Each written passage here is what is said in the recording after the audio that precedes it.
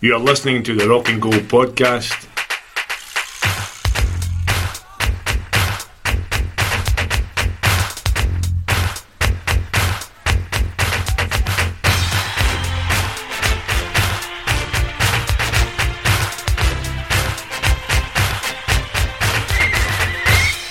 Welcome along to episode 7 of the Rock and Goal podcast, the official podcast of Dumbarton Football Club. My name is Fraser Clark, and today I'm joined by Jack Crawford, but not Chris McMillan, who is at somewhere called Wembley Stadium to watch his beloved Blades. I've never heard of that particular stadium, but I obviously can't imagine it's a patch on here. I've been once. Is it nice? It was okay, before I got promoted, so it was alright. Hopefully he enjoys his day as much as I did. Never really heard of it. But anyway, you don't tune in to listen to two local newspaper journalists, however, so later on we're delighted to say that we'll be joined by everyone's favourite member of this Sun's squad, with apologies to all the players that I've obviously just defended there, Aron Lynas. And if you liked him before, then you'll want to listen to this. Anyway, we'll start as always by looking back on the last month or so, and we recorded our last podcast before Albion Rovers visited the Rock. Any memory of what happened that day, Jack?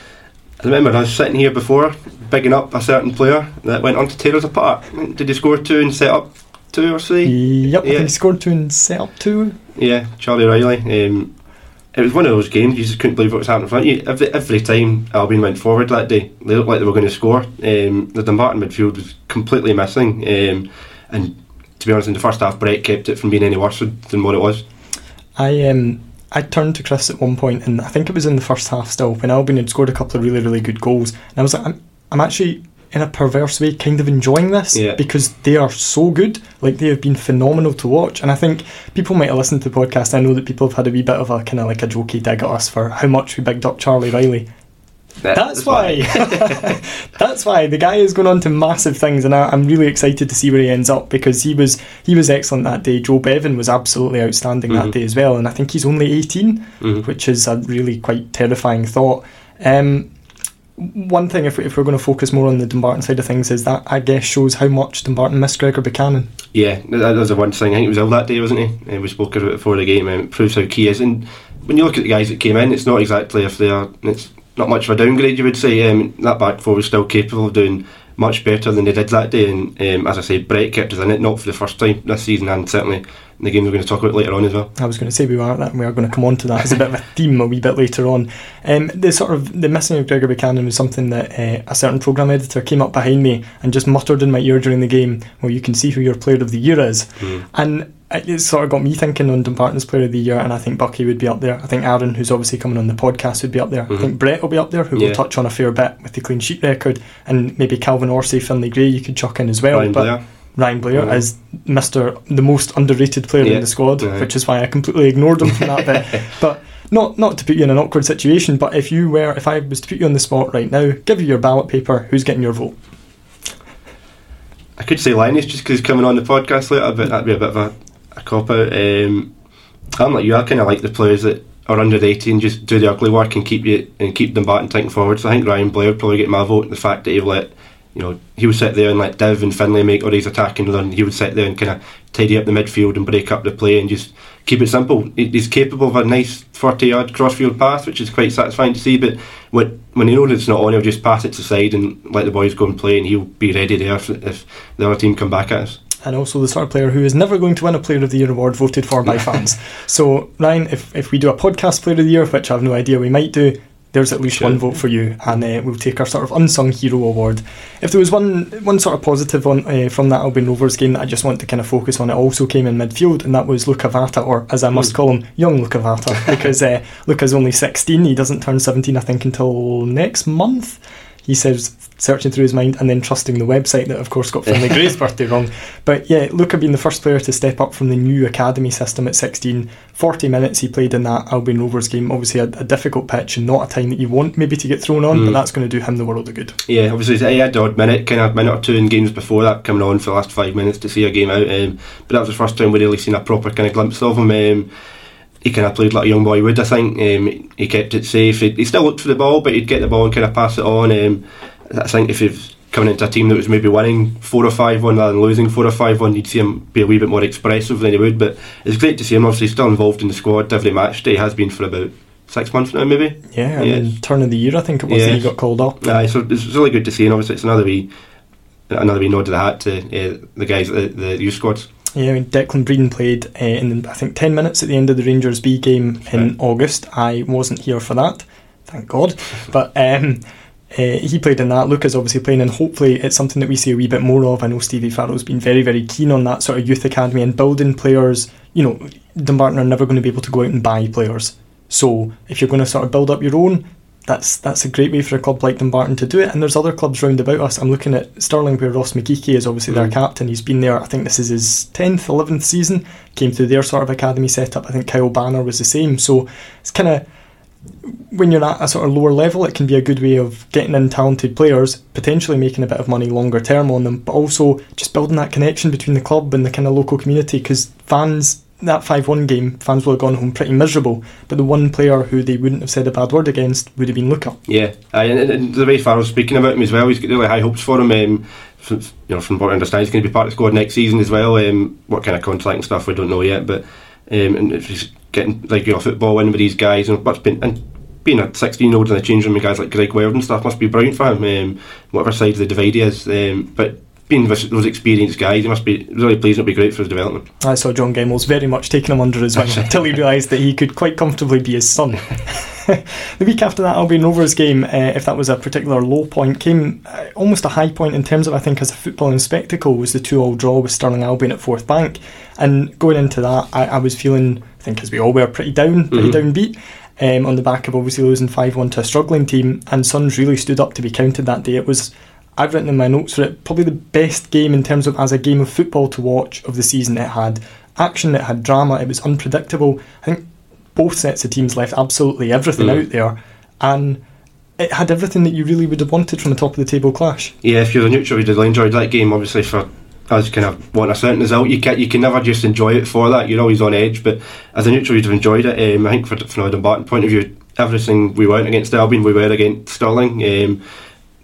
Up for every tackle, flying challenges, when we're allowed anyway, because the referee, I remember, liked a wee card or two. It kind of set the tone early on, but as you say, it was a kind of traditional top of the table clash, a bit different from the game we see on Tuesday night, which we'll get to, but in terms of, as you say, goals, cards, flashpoints, there was loads going on. It was a really enjoyable game. It was an absolutely fantastic advert, I think, for that sort of, for League 2 football. And like, we obviously, Chris does a podcast with us and does the stream, but I think that's one of the first away games that he's been to with Dumbarton. He came up, because obviously I live up that way, and we sort of made a day of it. We went out for lunch. He was getting seriously into it. I think that 3 years of doing the stream has sort of started to rub off, and you know, I saw the way he celebrated Finlay Gray's goal, that's all I'll say, and I don't think he'd be celebrating a Blades goal even just quite as much as that at Wembley today. That was a great moment when Finlay scored, just in terms of moments of the season, kind of almost the way the goal happened as well, the way the ball sat up to him and he struck it into the net and ran over to the fans. It was a brilliant moment, even though we couldn't hold on to the lead. It was really good to see, and obviously we conceded obviously 2 goals against Stirling Albion again, which I don't know what it is about corners, because it's not even if they're fantastic corners, they're into good areas, but 9 times out of 10 you'll see us defend them. It's just Stirling seem to have our numbers when it comes to corners. It's bizarre. Yeah, and it's not even like they're a huge physical team. So I looked at Aron's team the other week, and I don't know if it's because you're kind of pitch level at Gallowbank. I thought they've got some really big guys in that team. Like, Stirling just look like a normal team. Like, they're maybe not dissimilar to us. I think Robert Thompson, I did have a wee kind of word with him afterwards about this knack that he has of scoring against us. He did it for Stennis Junior last season, he's done it a few times for Stirling this season. Like, this needs to stop. We were nothing but nice to him in his time here. Like, okay, he had a kind of difficult spell over a winter where I may have slagged him off quite relentlessly on a certain football forum, but at the end of the season I loved the guy, and if you'd just like to be a wee bit nicer to us, that would be greatly appreciated. Chris's ear tells the stats today of how many goals he scored against us. I heard it in the commentary the other day. Was it yes. 8 or 9 goals? He's only got more goals against Ayr United than he has against Dumbarton, and I think he's only scored against us since he's left. I don't think he ever scored against us before he signed for us, so he's certainly got a fair few goals, and obviously he didn't have a fantastic season with Steny last year, but still scored against us in the one game we played against Steny last year. Another thing that's maybe worth touching on is Ross McLean's goal, which I don't think at the time, until I watched the highlights back, I appreciated how good a header that was. I mean, he's sort of going back the way and just generates that power onto it to get it to dip right in front of Blair Curry, skip off the surface. That was a really good striker's finish from a guy who's not a striker. Yeah, kind of long foots the goalkeeper, and by putting it back across goal, I think Liquor is maybe expecting something else. But Ross McLean's capable of that. He was hitting a wee bit of form before he got injured, which was a real shame because I think he scored against Stranraer a couple of weeks prior as well.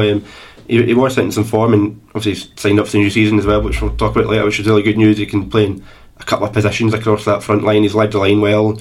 He always just seems he does a job when called upon. Yeah, I saw I would say a mixed reaction to Ross McLean's signing, and I think fans maybe need to be a wee bit careful what they wish for, because that's 2 seasons Ross McLean's been at the club, and both seasons he's contributed a combined double figures in goals and assists. Yeah. There's not an awful lot of players that you can count on to do that every year, and if you look at how many games he's missed this season with injury, and to be fair, last season he missed a fair few games as well, like to be getting, he got 9 goals last season, I think he's on 5 this season, plus I think 4, 5, 6 assists, something like that. So he's touching double figures in assists and goals combined.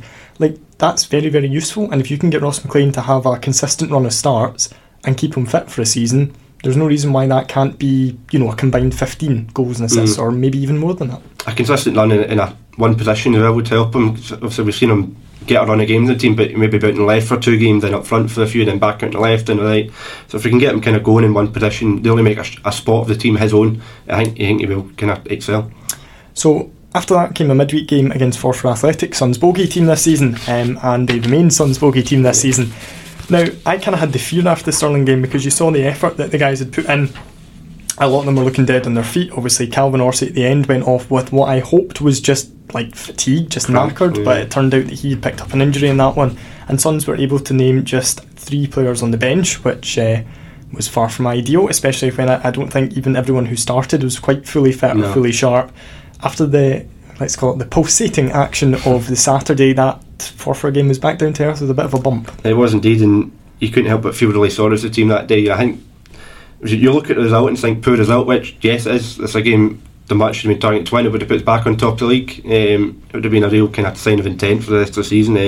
But couldn't help but feel sorry for the team. Obviously missed a penalty. I think we hit the post and the bar a couple of times, one off the line, one off the bar from 6 yards for Ross McLean. Really unlucky, and I remember we spoke to Faz after the game. I think we said teacher's never seen him that low, even going back to last season as well. What happened, he just seemed so flat, because the players did do everything apart from put the ball in the back of the net. It was really disappointing. It was one of those games that someone had said to me afterwards that any other day that could have been 5-1, 5-2 or something like that, but it was just, and it sounds so daft to talk about luck or whatever else, but you know what, ultimately football I think does come down to that at times, and it was just that wee bit of luck deserted Suns. A good save from Mark McCallum, but also from the penalty, but also chances that were being missed that really shouldn't have been missed, and it was being missed across the team. It wasn't like one player had a stinker. It was like maybe a chance would fall to one guy and he put it over the bar, someone else, and he'd hit it straight at the keeper. It just felt like it was one of those days in front of goal, and it's so strange thinking back that, like, you're right, Suns could have gone back to the top of the league at that point, and here we are, just under a month later, and top of the league seems like an absolute mile away. That seems like a very distant memory now. I just got back from Krakow that day after the Stag for series, so I don't have a huge recollection of the game. Lucky you. I just remember the missing chance after chance after chance. Really disappointing, and as I say, putting us back on top like that point would have been huge for the rest of the season. That was the last game in March, and we'll just touch quickly on March's C&G Systems Player of the Month, who was Peter Grant. Now, Peter Grant came in obviously in the deal that saw Ryan McGeever go over to Clyde on loan till the end of the season, and I think, well, Peter Grant has made that position in left centre half very much his own. He's became a huge favourite with Suns fans. He's knocked Stuart Carswell out of the team. I know Carswell's had an injury, but he's not looking like he's likely to get any time soon with the sort of performances that Peter Grant's putting in. How impressed have you been with him since he joined up? Yeah, he's been very nice. He's made the spot his own. It's always satisfying to see a right left-footed centre half combo. It's always good for your team. He's performed a good shot with Bucky. They look really good together. I think he was quite worthy of his player of the month. He's been unlucky that the results haven't always showed the performances he's put in. Maybe not keeping clean sheets in every game, maybe not winning games, but in terms of performance player wise, I think he was well worth his player of the month for that. Yeah, I think it's quite unfortunate in a way that if you were to look at the raw stats, which I did last night, Peter Grant's points per game ratio is actually pretty poor. I think he's one of the worst in the squads, but it's almost that's just an unfortunate link that he's came in at a time when it feels like everyone else has been injured at least at some point, or everyone else has had to drop out the team, and he's been really unfortunate. I've been so impressed by him, but particularly how loud he is. I mean, he's coming into a team as a lone player Now, obviously, he's experienced enough. He's not going to come in and just be quiet and be like an 18-year-old that you get on loan from whoever. But he's coming in and he's really, really bossing things around back there. And he's just, they talk about captains without the armband. That's exactly what Peter Grant has been, I think. Yeah, I've got a few of them in the team, which is good, especially across the back line. You could make a case for anyone. Yeah, speaks for itself. Obviously, Bucky as well, and Martin McNiff, experience, brilliant. Yeah, I have been very impressed by Peter Grant, and I imagine, he says, speculating that he might be a player that Stevie Farrell will be looking at keeping on in the summer, because he's made himself a very important player. 1st of April, April Fool's Day, and Aron Lynas scored, which prior to this season you would have thought was an April Fool, but he did actually score. He's making a bit of a habit of scoring screamers for Suns as well this season, and seeing as he's on the podcast later, we'll talk about his goal from that game, because he strikes the ball when it's round about hip height. They're brilliant. One you wouldn't expect from him, as you say. I think prior to coming, he had 1 goal in his career before he came to Dumbarton. Yep. And the 2 goals he scored this season, you wouldn't think that. You'd think he's a fullback that chips in with 4 or 5 a season, but it was a great goal. It's not always the size of the game you see from him. He's normally running into tackles, going up and down the line. He's not always shooting. It was a great hit, and obviously came at a really good time of the game, just before half time. After a bit of a drab half, looked like there wasn't much between the teams, so to get in front then was huge. But obviously the second half happened.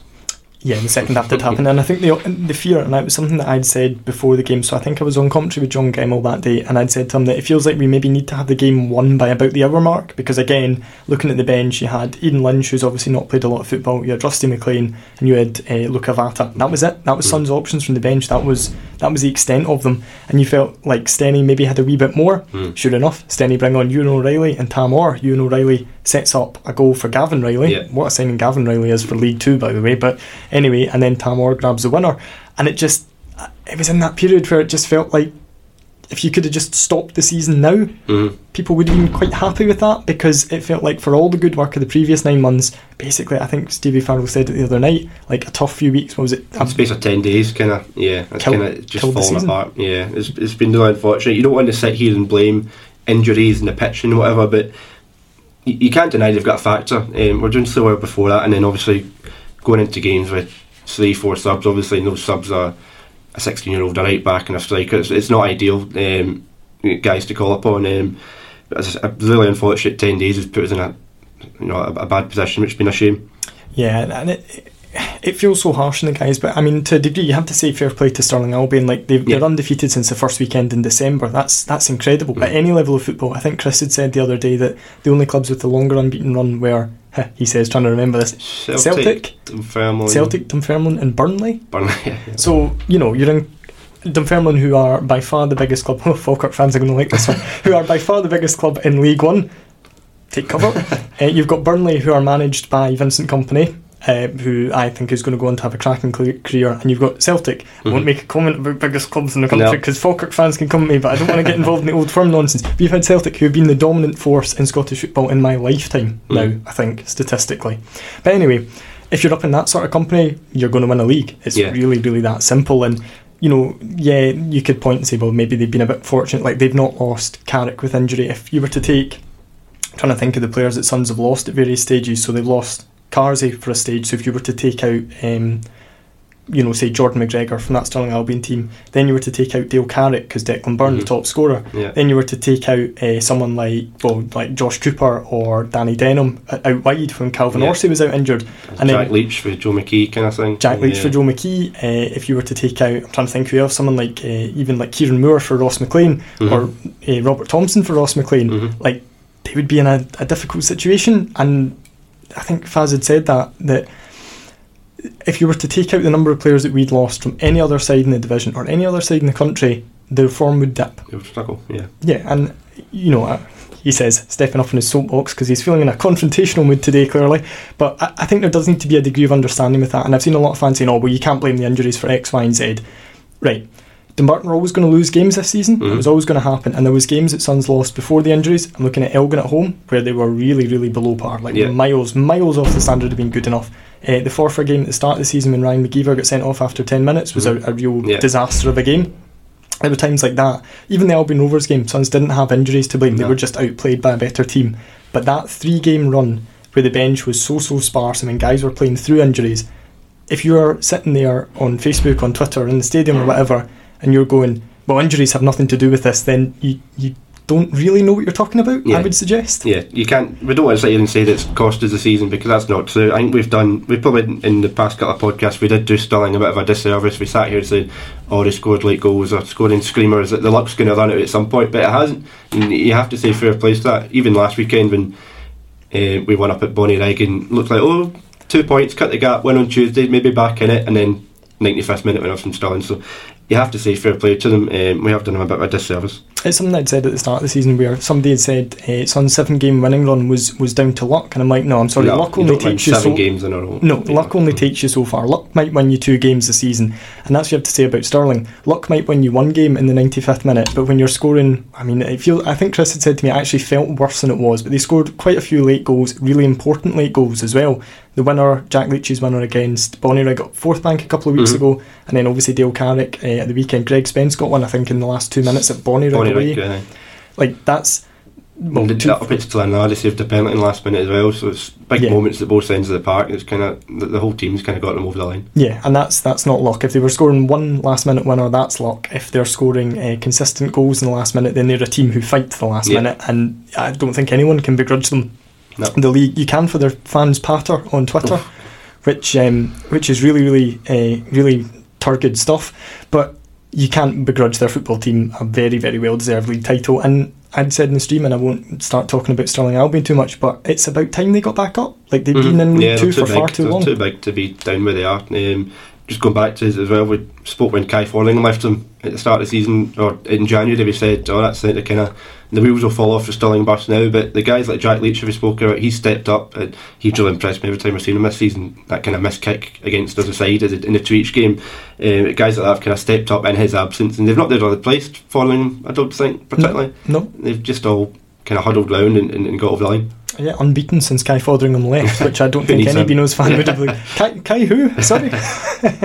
The last of the sort of miserable games that we'll touch on was the 8th of April, and it was that 3-1 defeat to Aran Athletic at Gallowbank, and 3-1, as Faz said, and as I think every Suns fan would agree, flattered Suns at half time. We walked past each other, said no words, and just sort of puffed out our cheeks and acknowledged each other that 3-0 at half time was very fortunate. Yeah, sometimes football fans will say, it was 3 at half time, it could have been 6 or 7. This could have been 6 or 7 or 8. Brett Long made 3 or 4 outstanding saves, or missing shots from 6 yards. It was absolutely brutal, and Faz said could have been double figures. And it was true. Saying that at our end, it's 3-0. We had a couple of good chances right at the end of the first half that maybe makes the second half a bit different, but that first half, it was just a kind of capitulation the last couple of weeks. It you could almost see it coming. Yeah, it didn't feel great going down there, and then it just got worse after about 75 seconds when Willie Gibson scored the opener.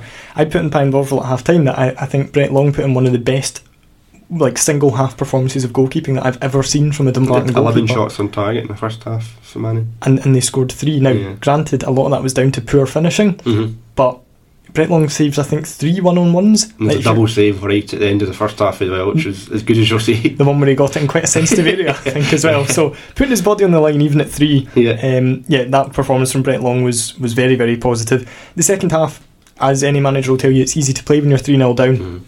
But Suns did make a couple of decent changes. They were able to bring on Calvin Orsay and David Wilson, and obviously Declan Byrne came back on earlier, I think earlier than anyone would have wanted in that game. Yeah, half an hour in he came on. But that suddenly, and it's something Faz had said afterwards, but suddenly you started to see a wee bit more of the Dumbarton team from maybe 2 months previous, rather than the team that we'd seen for the last month. Yeah, there was a bit of a structure when you see that, and he's right when he says, or you're right when you say that any team can play it, it's easy to kind of just go through the motions, and I'm sure Annan were kind of the same. We've probably just sat on 3-0, we'll not go too far forward, we'll just kind of sit on this. But you could see the kind of the shape come back together. It's been so successful, that kind of 4-1-4-1 formation. The guys know their roles and stuff. And as you said, Deco coming on early did kind of give me the fear a wee bit.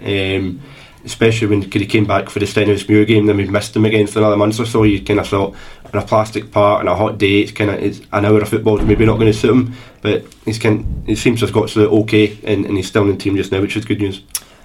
If there was one other positive as well as Brett Long's performance from that, it was David Wilson scoring a brilliant free kick, which I was right behind and thoroughly enjoyed watching going in. He's obviously another player who signed a new deal and extended his contract, and I think Dumbarton are a better team when David Wilson plays. It's really that simple. Yeah, he's really clever with the ball. He kind of knows when to move it about. He's good at both sides of the game, obviously, in beside Blair. Blair does most of the dirty work, but Wilson's not afraid to get stuck in as well. He's got really good feet. I think he had a great game on Tuesday against Stirling. I wasn't here, but I watched the stream. I thought he was brilliant. Just in terms of getting forward, another loads of energy. Him and Finlay make a great wee combo in the middle of the park. I think when you've got guys rushing into the box from all angles, you're going to cause opposition team problems. He says, clobbering his microphone with excitement. Yeah, David Wilson's performance in the first half against Stirling especially was absolutely excellent. I thought he was the best player in the park. He's obviously not played a lot of football in recent weeks, and he tired off and then got taken off, I don't know, about 15-20 minutes from time. But yeah, I'm pleased that we've got that deal over the line, because he's a player. I've always said it with David Wilson, that he's a player who infuriates me, but he can flick in like 10 seconds from being the best player on the park to doing something really, really inexcusable to then being the best player on the park again. But this season, I don't know if it's the extra experience, obviously down a couple of levels, but like we're seeing the good bits of David Wilson a lot more than we did in his first spell, and he's a lot more consistent. Yeah, he scored some like clever goals as well. I remember the one on Christmas Eve against East Fife, the way he took it, just kind of that forward run as we spoke about, getting forward into the box and a great finish. He seems to add that to the game. I remember the first time he was here, he was a wee bit, maybe not scared to be in the ball, but he just kind of get it and pass it along and keep it moving, which isn't always a bad thing, but you can see how much he has improved in his time kind of down at this level. Right, that's all the defeats and draws out the way, so we'll get on to the first game of that last month that Jack Crawford has missed, and that was the 2-0 victory against Bonnyrigg at New Dundas Park. And I've just put, so I keep wee notes after every game so I can keep track of stats and things like that. And my first note is, that's far more like it. Yes. and Farrell said after the game, it's no coincidence when you've got your players back in the shape they like, as we've seen in the second half up at Annan, you'll get a performance like that.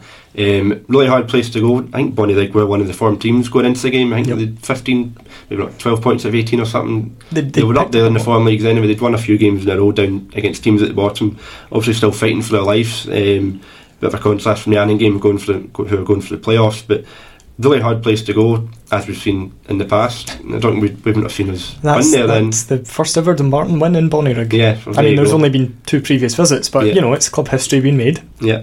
So the penalty decision was peculiar.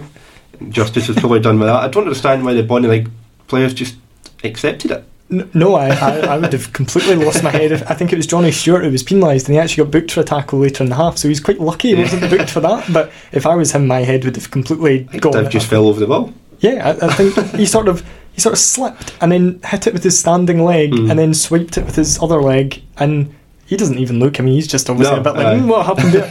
Fell kicking a ball up quite a steep hill, and the referee's given it. And yeah, I think justice was absolutely done with that being saved by Paddy Martin. As frustrating as it was, because Suns had actually merited a goal with that first half, or the first sort of 15 minutes of that performance. They could have scored a couple.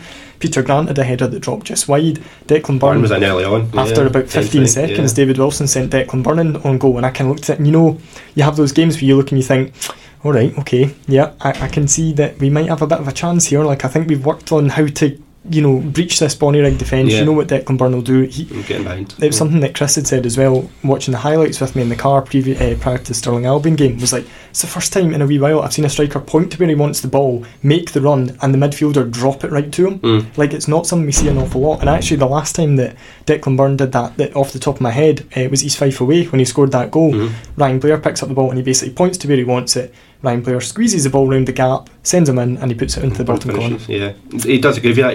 He's got something that the rest of the strikers don't kind of offer you, which is good to have those options. But I think with Byrne, you've got that completely unique. He's just going to run for as long as he's on the park. He doesn't give defenders a minute's rest. Him coming back and probably coincides with the form we've been on. Yeah, and Declan Byrne, another player. I feel like we're just rattling through them, but Declan Byrne, another player who's committed his future to the club. I can't remember a time where Suns had 8 players signed up for the new season. I think it's 8. 8 players signed up for the new season, a month before the season ends, and that might get even more later today. Who knows? You have to keep listening to find out about that, though. Yeah, that was just a really decent away day. I thoroughly enjoyed my trip to Bonnyrigg last week, and obviously it was capped off in injury time by Russell McLean getting his first goal since February. And I said to Andy Scott afterwards, I was like, that's the guy. That's the guy. I've seen him do that a million times. Yeah. He used to do that to us all the time. Yeah. He picked up the ball and it was like he was just playing his own game. It was like men against boys. Great wee touch. Turn. Okay. I think it was Callum Conley was the Bonnyrigg defender who decided that he was half challenge kind of. Yeah, he wasn't really going to engage. No. He just shrugs off a challenge. I think I put in my report breezed beyond the challenge, which I quite like using. Breezed beyond the challenge and just tucked it in at Paddy Martin's near post. Like that's exactly what you want to see from Russell McLean. Yeah, you can see what it meant to him as well. Great pictures from Andy of Rusty right in the camera.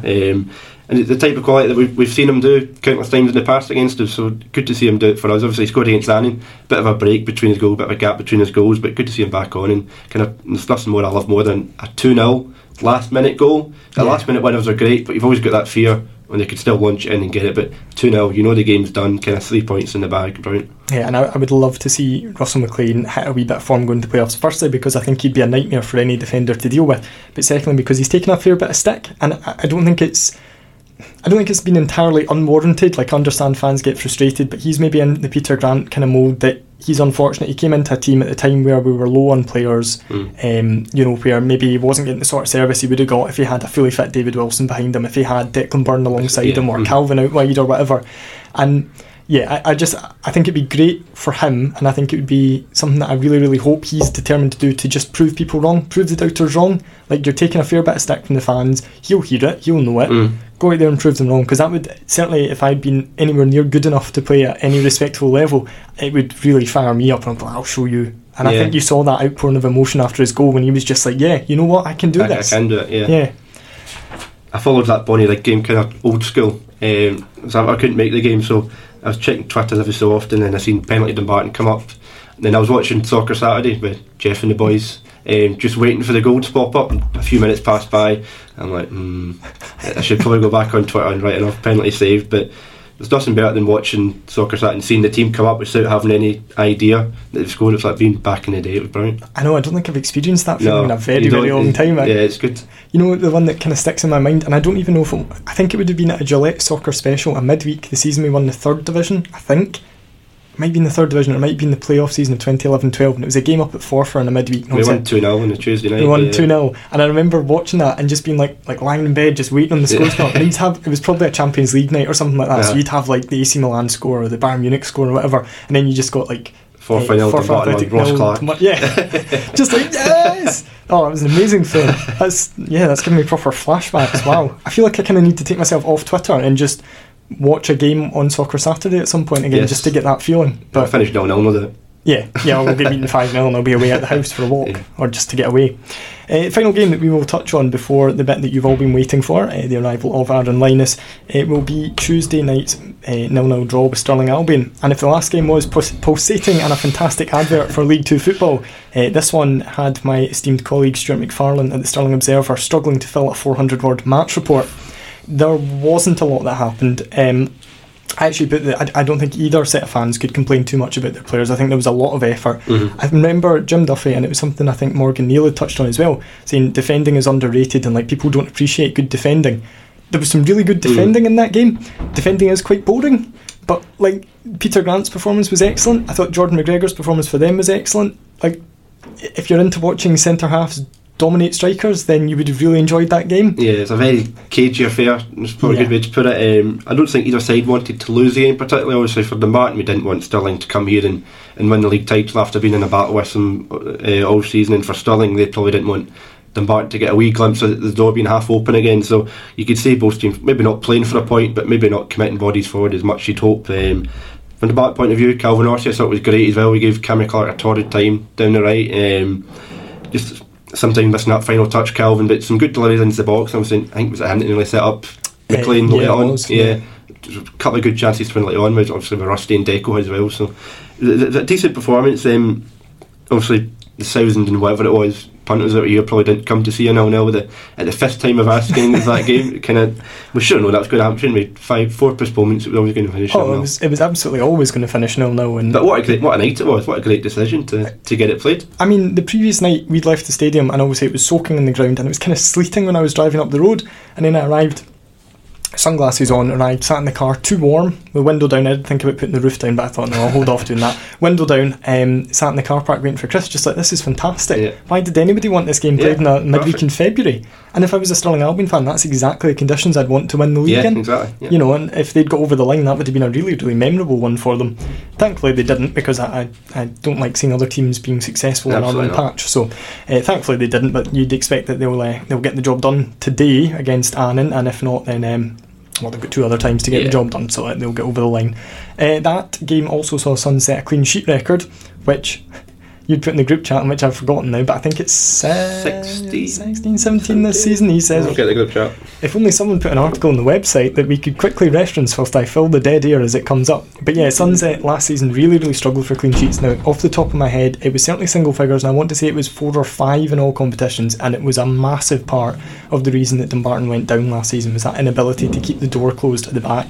This year, and I like the fact that it's shared between Brett Long and Harry Brown as well. Like they both, Harry Brown is kept 2 clean sheets in 3 games this season. We won't mention the third one because it throws out his average, but for an 18-year-old kid, I think he was 18 when he made his debut up at Peterhead, to keep 2 clean sheets and be man of the match in that game against Raith as well, was excellent, wasn't he was absolutely outstanding. It's great, he can be part of that. Jack, you've fired up the website. 17 it was, so 16 was the previous tally, which was the promotion winning season of 08-09 with Mark McGowan and David McEwen. So the tune of Brett's got 15, and obviously Harry's got 2 from the cup games.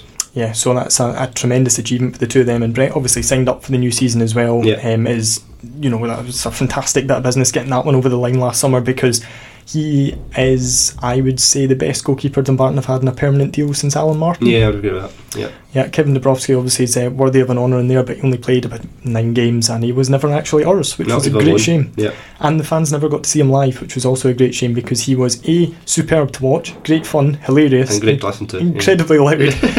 One of the few highlights of that COVID season was hearing Kevin's sort of running commentary on games, and also I think fans would have loved him because he was just such a nice big guy. He was just a fantastic character. He was I miss Kevin. He's doing well just now, Queen of South. He is doing well at Queen of South, whose manager was sat in front of me the other night.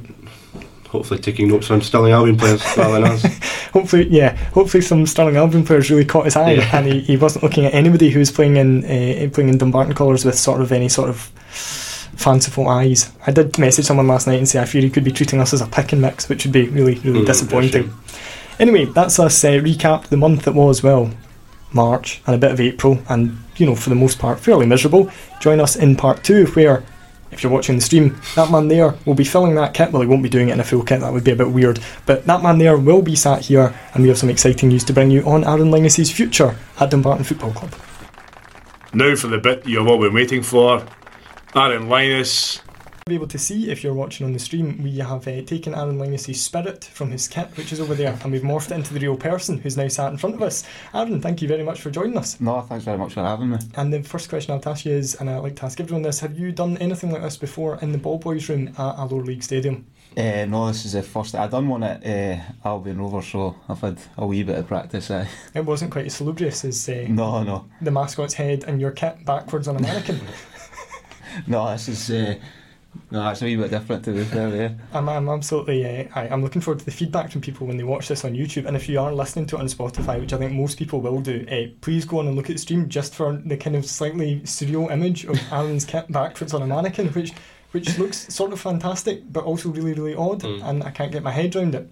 Anyway, Aron, you've made yourself, I said, probably the most popular member of Sun's squad this season, which has hopefully paid off all your teammates. But first of all, how much have you enjoyed your time at Dumbarton? Because you've settled in very, very quickly. It's been really good, and for day dot, the boys have been great. I knew some of them already, like Big McGeever, Calvin Horsey, Ali Love, so I'd already played with them. So yeah, it was really, really good, and I was delighted for day dot.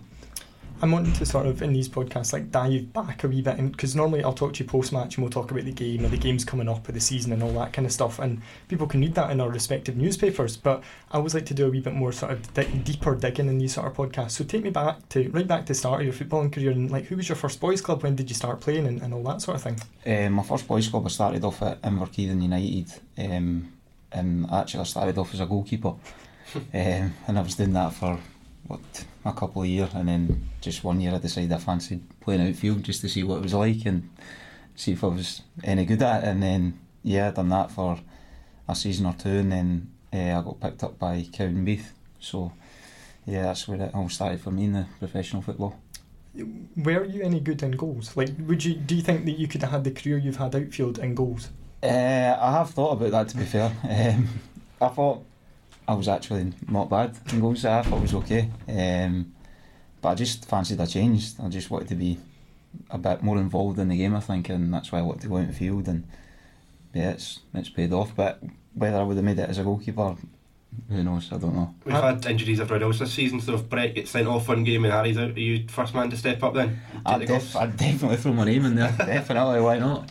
Definitely. I'm going to text Eric Phillips immediately, and I'm seeing over the summer that we can do a wee thing on like a goalkeeping session with you and Eric, and I just want to see how it goes. I'm just really interested. So that's what you've signed yourself up for after being on the podcast for 4 minutes. So that's the risk of saying these things.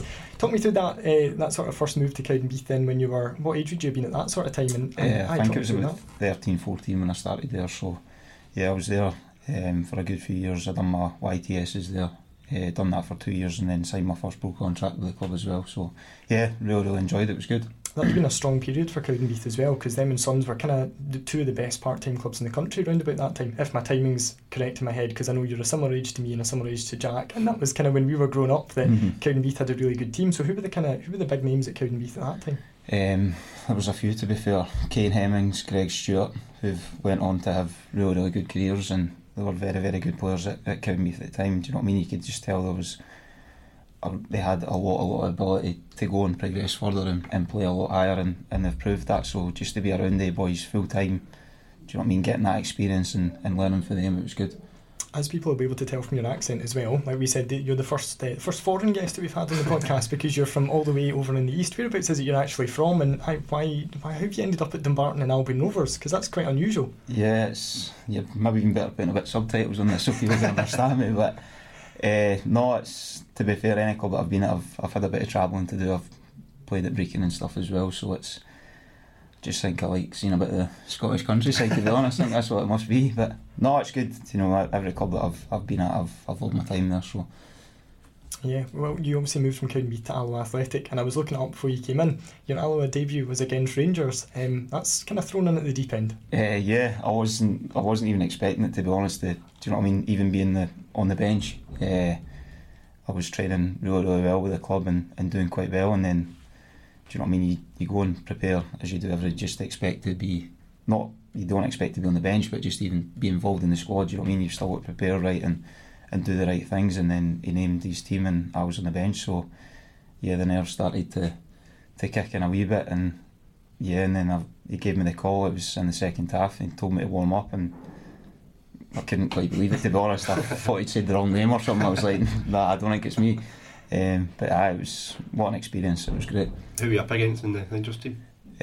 On my side, they brought me on at right wing, so I don't know, I think he made a mistake there as well, to be honest. But it was Lee Wallace, he was playing left back, so it was a wee bit of a challenge. Kept you busy. Imagine that drop. What age were you in at that point? I was 19 at the time. So dropping a 19-year-old making his debut in against Lee Wallace. Yeah, good luck. Welcome to professional football. All the best. Aye, no, good luck with that one. That must have been quite an exciting time to be at Alloa, because that would have been the league that had Rangers, Hearts, Hibs would have been kicking around at that sort of time. Like, that must have been a really good time to be round about a club like Alloa, because it was at Dumbarton as well. Like, you never really think at this level you're going to be sharing a league with these clubs. No, do you know what I mean? It was a really, really good competitive league, and do you know what I mean? A lot of good clubs in that. So yeah, it was a really exciting time. Yeah.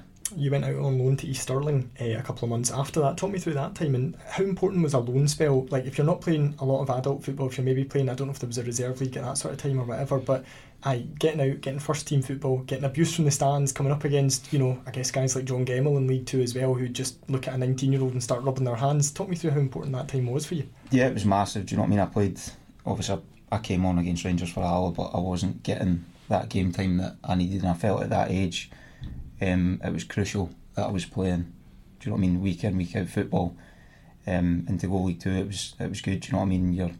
As you've just basically explained it there, the physicality of the game, and excuse me, getting involved and getting the minutes, and, do you know, experiencing these leagues and showing what it's all about and what you need to do, and it was good, and I feel like it was crucial for myself.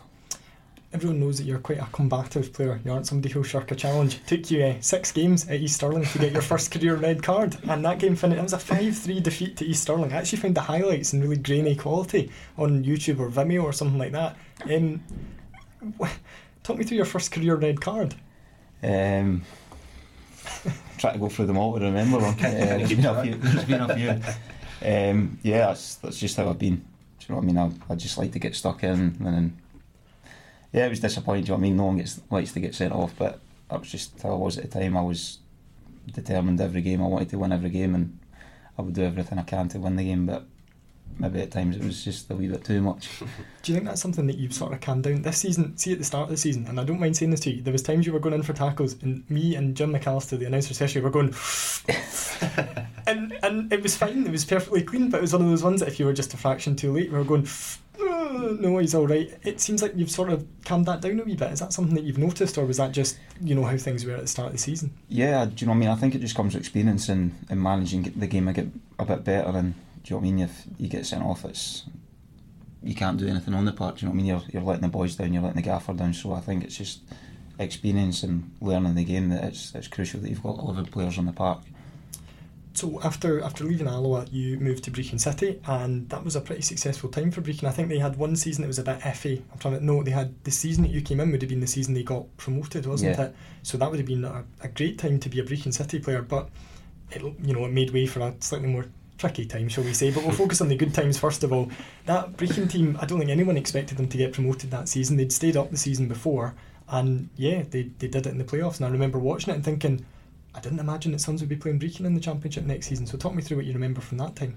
Well, do you know what I mean? At the start of the season, your main ambition is to have a successful one, and do you know what I mean? You always want to get promoted, but as you said, I don't think no one expected it. Us to be up there, but do you know what I mean? We had a really, really good season, and yeah, it was brilliant, and to get promoted in my first season there was amazing. That season, or that final game, the 4-3 defeat to Alloa, where Brechin won it on penalties. Talk me through your memories from that, because you obviously played the whole game. You got booked as well, I can see from that. you played the whole game. That must have been just a real emotional roller coaster, because a penalty shootout, a 4-3 defeat, 4-all in aggregate. I mean, that's the biggest sort of pressure you can imagine on a player.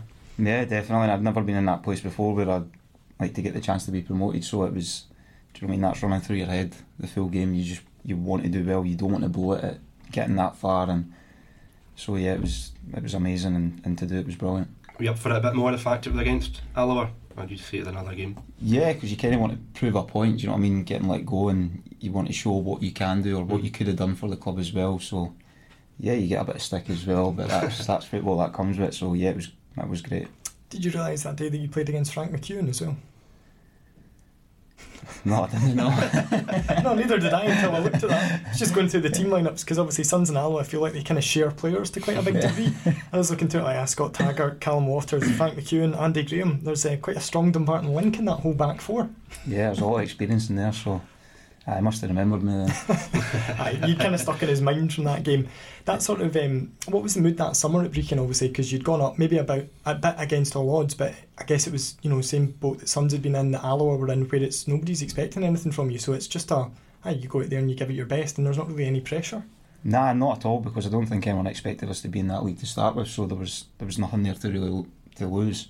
We just had to go and prove a point that we are a good side, so yeah, it was a great season to be in that league, yeah.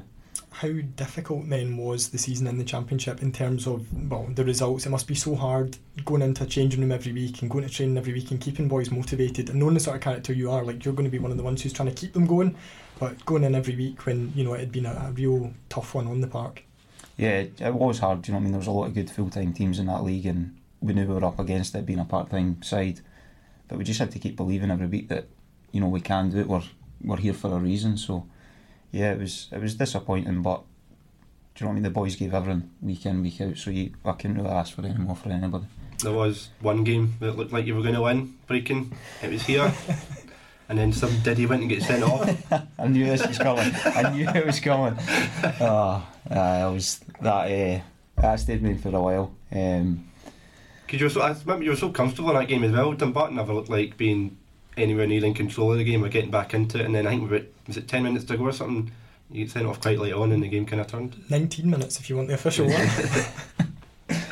That one stayed with me for a while because I felt like that game was ours. That was going to be our first 3 points and a chance to real kick on, and well done, Aaron. It must be like, we've obviously joked a wee bit about red cards and things like that, but it must be, as a player, like, you go into the change room, especially after a game like that, and it must be so difficult because you feel like you've let your teammates down. And I'm not trying to lay this on you or try to bring anything back, but it's something you can only learn from as a player. But that feeling must just be horrible, like going into the change room after that. Yes, it really does stay with you for a while, not just in the change room but going home and stuff as well. You feel like, why did you do that? But it's the heat of the moment as well at times, you know what I mean? It could be a real heated game and it just takes that one mistake, and it's hard because the boys have done so well and you're in control and it doesn't look like there's anything going to change to get beaten a game or something, and then something like that happens and then it can change just like that. So it definitely stays with you for a while. What positive memories do you have from that season? Because there was a lot of games, I know Brecon picked up I think 4 points in the league all season, but there was a lot of games that were pretty close. There was also, I think the first day of the season or first weekend, a 2-2 draw with Livingston where Calvin Horsey scored twice. Yeah. Like that doesn't happen very often, but games like that, must be ones that you look back on pretty fondly. Yeah, definitely. That just shows that we were able to compete in that league, and we did have a good side to play in that league, and no one should be writing us off. So yeah, looking back at games like that showed that we should have been there, basically. Considering being a part-time team and basically in a full-time league, it was great for us to show that we can compete against these big teams. It's something that I think maybe Dumbarton fans especially don't understand fully, is how difficult it is being part-time in a full-time league. And obviously Sun's had those seasons, what was it, he says off the top of his 6-7 seasons in the Championship, where it became almost the norm that was just the level Dumbarton played at, and people, fans maybe took it for granted. But talk to me about how difficult it is when you're going, you're training twice a week, you're working full time away from football, and then you're coming up against Dundee United, Livingston, in your Alloa time, Rangers, Hearts, Hibs. Like, it must be so difficult when you've got boys coming in from a day's work, maybe been up since 6-7 in the morning, and they're playing against folk who have, had their meals prepared for them, have had a physio session, been for a wee swim, something like that. It must be so tough. Yeah, definitely. Do you know what I mean? Boys put a lot of time and effort into what they do playing part-time football. It's definitely not an easy thing, sacrificing their own personal time, family time, do you know what I mean? But they do it because they love the club, they love the game. So you've got to take their hat off to these guys that put so much into it, and it takes a lot to be where we are, being part-time, but you do it because you love it.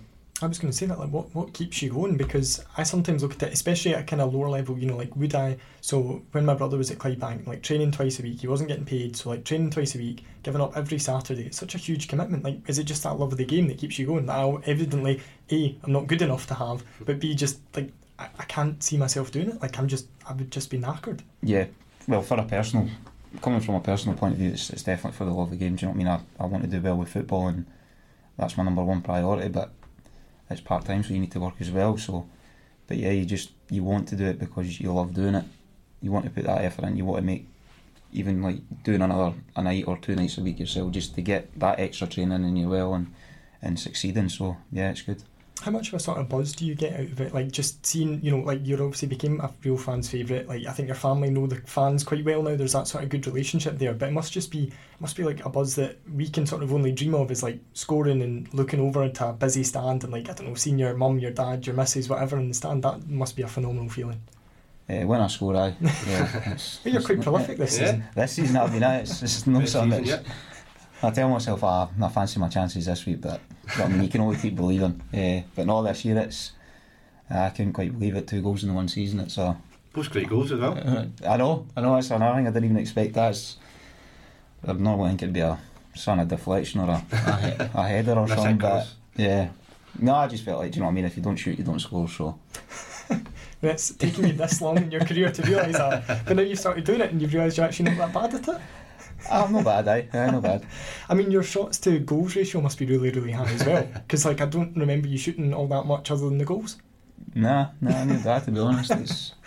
But like 4 shots, 2 goals. Clinical. The following season obviously wasn't a great one for Brechin either, but you did score your first career goal, which kind of nicely brings me on to that. Talk me through that 4-0 victory against Forfar. I've watched it. It wasn't as much of a screamer, shall we say, as the other ones that you've scored in your career, but yeah, that must have been a bit of a special moment to get that first career goal. Yeah, it was massive, and in that game as well, they had the chance to go 0 up. I gave away a penalty in that game, so I was kind of like, oh shit, man. Here we go. But no, it was, do you know what I mean, we done really well that day, and to score my first goal as well, and in a derby as well, it was brilliant. What are those Angus derbies like to play in? Because I think like Dumbarton don't really have a derby. There was obviously maybe like a wee bit of spice between the Stirling Albion games because of where they are in the league, and they're not that far away. But since the demise of Clydebank, and it's always been a kind of friendly rivalry between Dumbarton and Clydebank, there isn't really that rivalry, and I'm quite jealous of the Angus clubs having that. Yeah, it's good there was food, do you know what I mean, Arbroath as well, and it's to score in a derby, it just felt even better, do you know what I mean? And for me, it took that long for me to score, it was brilliant, so yeah, I really enjoyed it. At the end of that season, Brechin obviously went down, and I think you moved on to Albion Rovers at the end of that time. Talk me through, I guess, first of all, the emotions of leaving Brechin. It had been a disappointing couple of years, but from everything I've read from their fans, when we did the SPFL article, what would it be, November, December time, where, this is really embarrassing, but I got asked to name my favourite player, which I find really cringy, especially because I have to talk to most of you on a weekday basis, and I'd gone conservative, like, well, the fans I would think would say Aron Lynas. Obviously it's my deep internal thoughts as well, but yeah, talk me through leaving Brechin, because that must have been a bit of a wrench for you when you'd made good relationships with the fans, where you'd maybe been frustrated at how it ended with that relegation. Yeah, it was tough. The fans were great with me there as well, so you do have that bit of connection, and there's a bit of emotion in it as well. But do you know what I mean? If wherever you go next, you've kind of got to get your head down and fully focused on that.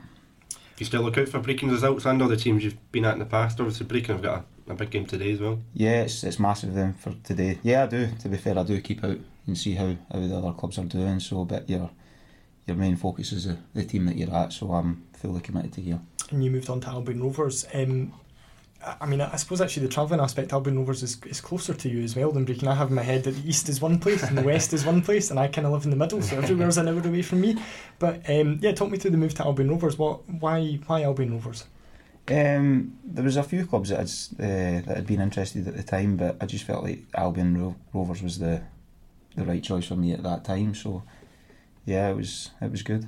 How much did you enjoy playing there? Because I've always said it, I think if you were to wipe Dumbarton off the map, just say Dumbarton didn't exist, I think Albion Rovers would probably be the club I would support if I could just pick one. I just like the feel about the place. I love Clifton Hill. I've always had a wee bit of a soft spot for them. They just seem like a really close-knit community sort of club. Yeah, definitely. I'd say you've nailed it on the head there. They tried to do everything they could for you. It was a good club. The fans were great to you as well, and they did as much as they could to look after you.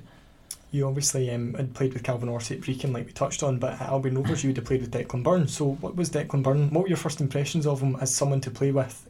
Because I think certainly this season he's transformed. Every time he's played, he's transformed the way Dumbarton play.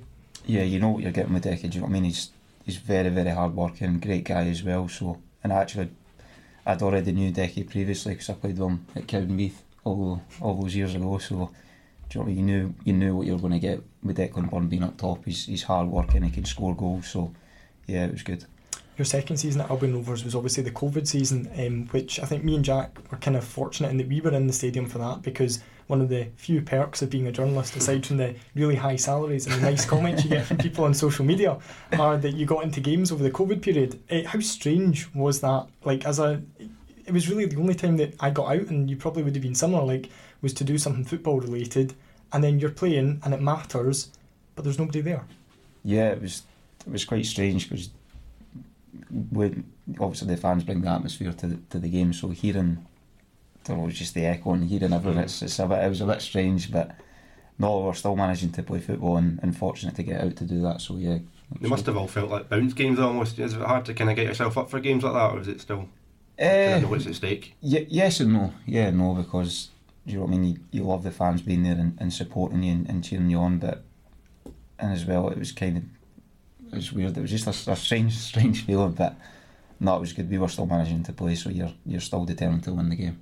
Yes, I think the further we get away from it, the more I look back on it, and I just think that how bizarre everything was. The first game me and Chris did on commentary, I I was pretty much the first time, I think, certainly the first time in a long time, that I'd been with somebody who was kind of out with immediate family. So I was like, bubble. Like how close are we allowed to get up here? Like, do we have to commentate in masks? Like, it was just really, really weird. And we had we had our notes on this little stool. We were so unprepared. And we played Dumbarton in the first game. They had 1,000 odd fans trying to log into the stream. The whole thing crashed. It was just a complete disaster.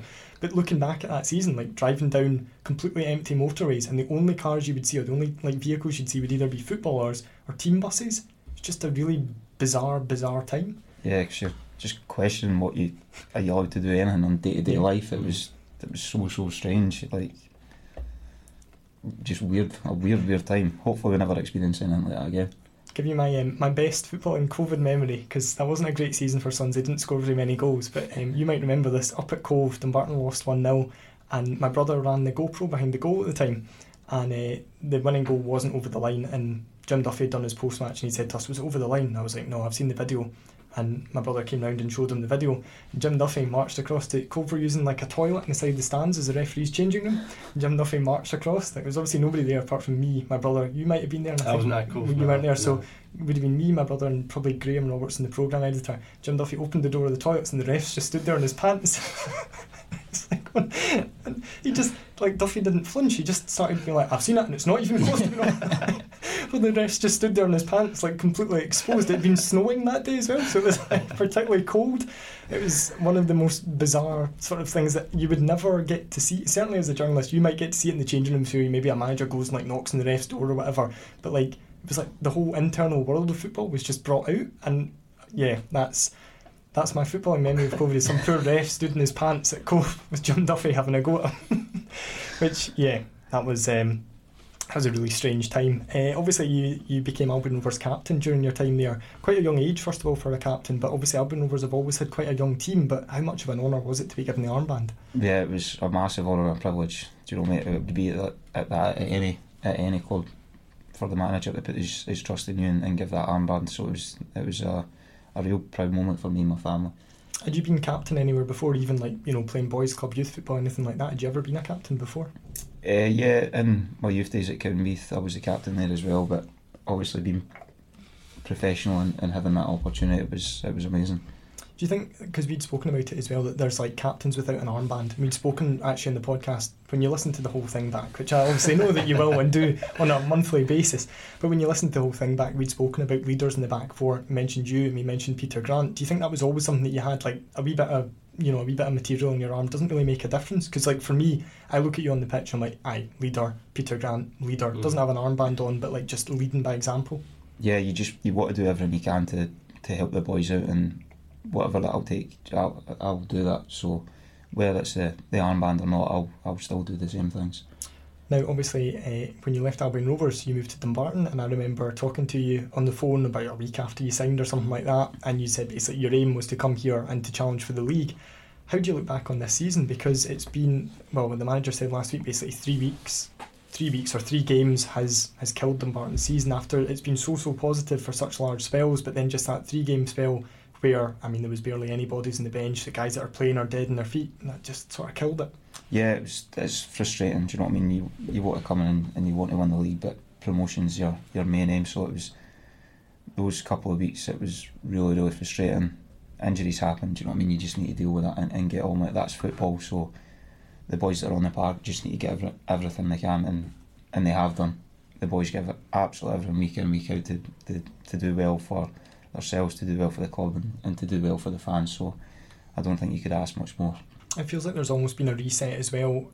I'd always worried, see if the two clubs, if Dumbarton and Stirling Albion went into the last game of the season and one team was, like Brecon are doing today, but one team was going to be the champions, the other one would be in the playoffs, and if it went down to the last day, that whoever finished second, there would be a massive low going into the playoffs. But it almost feels like that low's happened earlier, and it's maybe given time for a reset, 2 clean sheets in the bounce prior to today, 2 good performances on the bounce. Do you think that is something that's maybe there's been a wee bit of a reset and now Suns are ready to go into the playoffs and actually make the best of that? Yeah, it could well be. Do you know what I mean? The boys have all got that attitude that we're going in to win every game and put on a performance and give everything that we can. So, and for me, the boys have done that week in, week out. There's not been a game where you feel like, they've threw the towel on. It's definitely not been the case. The boys do everything they can and give everything they can. you're obviously part of the defence that's setting new club record for clean sheets, and although we've given Brett Long and Harry Brown a lot of sort of praise for that, because I guess clean sheets, you instantly think of goalkeepers, but you've been part of the defence. You played every game this season apart from one at Albion Rovers away. Rovers, yeah, so I mean, how proud are you of that record, and also what's been the key to that? I just feel like that from day one we've just gelled really, really well, really, really quickly, and that's been a massive key to that. But don't get me wrong, it's Brett, Harry, all the back four, myself, Bucky, Carsey, McNiff and Granty. We've all, like, that's what we were there to do. It's our job to stop goals going in, and so it's a great achievement for myself and the team. You think having that consistent kind of back five for much of the season with yourself and Bucky and Carsey and McNiff, which it was for most of the season until injuries and stuff happened, that kind of had a big part in it as well? Yeah, we knew. Do you know what I mean? You know how each and everybody's game, you know how we play and what we're good at and what other boys are good at. So yeah, for me, having that consistency, it's definitely played a big part in it. Now we get to the part of the podcast that everyone's actually listening for. They don't want to hear our chat about, you playing for Brecon. They don't want to hear our chat about looking back in the last 6 weeks. They want me to ask this question. Aron Lynas, where will you be playing your football for the next 2 seasons? I'll be here at Dumbarton, and I'm absolutely delighted. How pleased are you to get that deal over the line? Yeah, massively. Do you know what I mean? I just wanted to come in here and obviously work hard and try and get into the team first and foremost, and I feel like it's been a good season on a personal level and a team level. So yeah, to be here the next 2 years, I'm absolutely delighted. Was that an easy one for you, or was there interest from elsewhere? No, do you know what I mean? I was purely just focused on being successful here, and hopefully the gaffer liked what he's seen and made sure he didn't make a mistake and bring him in, basically. So no, just to repay back the gaffer and him to show his trust in me and give me that. That was all kind of really interested in. That's when you're supposed to go, Celtic and Rangers were sniffing about, but it just, it'd be a bit of a hassle, and like being on the back page of the Record every week and things like that, it's not really worth it. So I just thought, I'd far rather play here. That's the line that we were expecting from you there. Yeah. Just, for future reference. No, to me, since I've came in for Dale, everyone's been great with me, and the fans, everyone, yourselves, the backroom staff and everyone involved in the club have been great with me, and it made me feel really welcome and at home. So yeah, it was a no-brainer for me, really.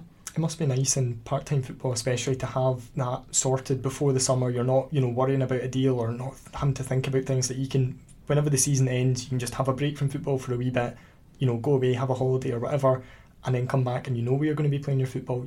Realistically, a lot of the guys who are going to be sticking around, I think you're the 9th signed up for the season, so it's going to be a very similar squad to last year. That sort of consistency for Dumbarton especially is something that Sons have lacked in recent years. Yeah, a lot of all the boys that have signed so far, they've been great additions this year, and I know they'll be the same next year as well. So yeah, just to be sorted for the next 2 seasons is great, and as you said, you can go and relax and kind of not stress about it and enjoy the time off. How difficult can that be over a summer? I mean, I don't know what position you've been in exactly in your career, but when you've not got a deal lined up for a new season, that must be a kind of weird and horrible time where you don't know where you're going to be playing your football, you don't know what level you're going to be playing at.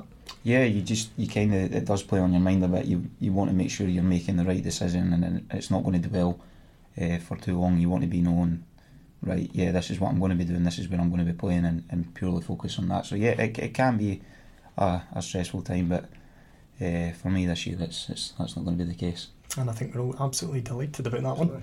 Not that we can say, because that's embarrassing. So that's Lynas signed up another 6 out of 10 performance every week. Fed up with that. Anyway, I like to always finish these podcasts off with a kind of curveball of a question, and I've asked Stevie Farrell, for example, what player he would compare himself to when he was in the current squad and things like that. But for you, I'd like to know, given the sort of player that you are, who do you think the most underrated player is that you've played with right throughout your career? I like putting players on the spot with these sort of things. Good question. You always get that puff of the cheeks as well when you answer. Trademark. You just call it quits on the interview here if you want, to be honest. I don't know, there's been a few. I'm just trying to think. I'll tell you a wee story while you think. So over lockdown, when we didn't have match reports in the paper, I sent out a few players that I knew. I was like, could you come up with a dream team, the guys you played with, goalkeeper, back four, midfield 4 and 2 up front. And everyone that I sent it out to did it and came back, and it was all really interesting. One guy that I know, and I won't name him, but he knows who he is and he might be listening, one guy came back and was like, nah, I've got too many pals in football, and if I pick 11 of them, then some of them won't actually talk to me, like they'll take it quite personally. So like everyone else was like, some guys came back within like an hour, like, there's mine, like Morgan Neal WhatsApped me his quite quickly, like no doubt at all about He had it. it ready. And he was just waiting for that question to be asked. He reads his Lennox Herald and he saw that other players were asked, and he's like, it's only a matter of time.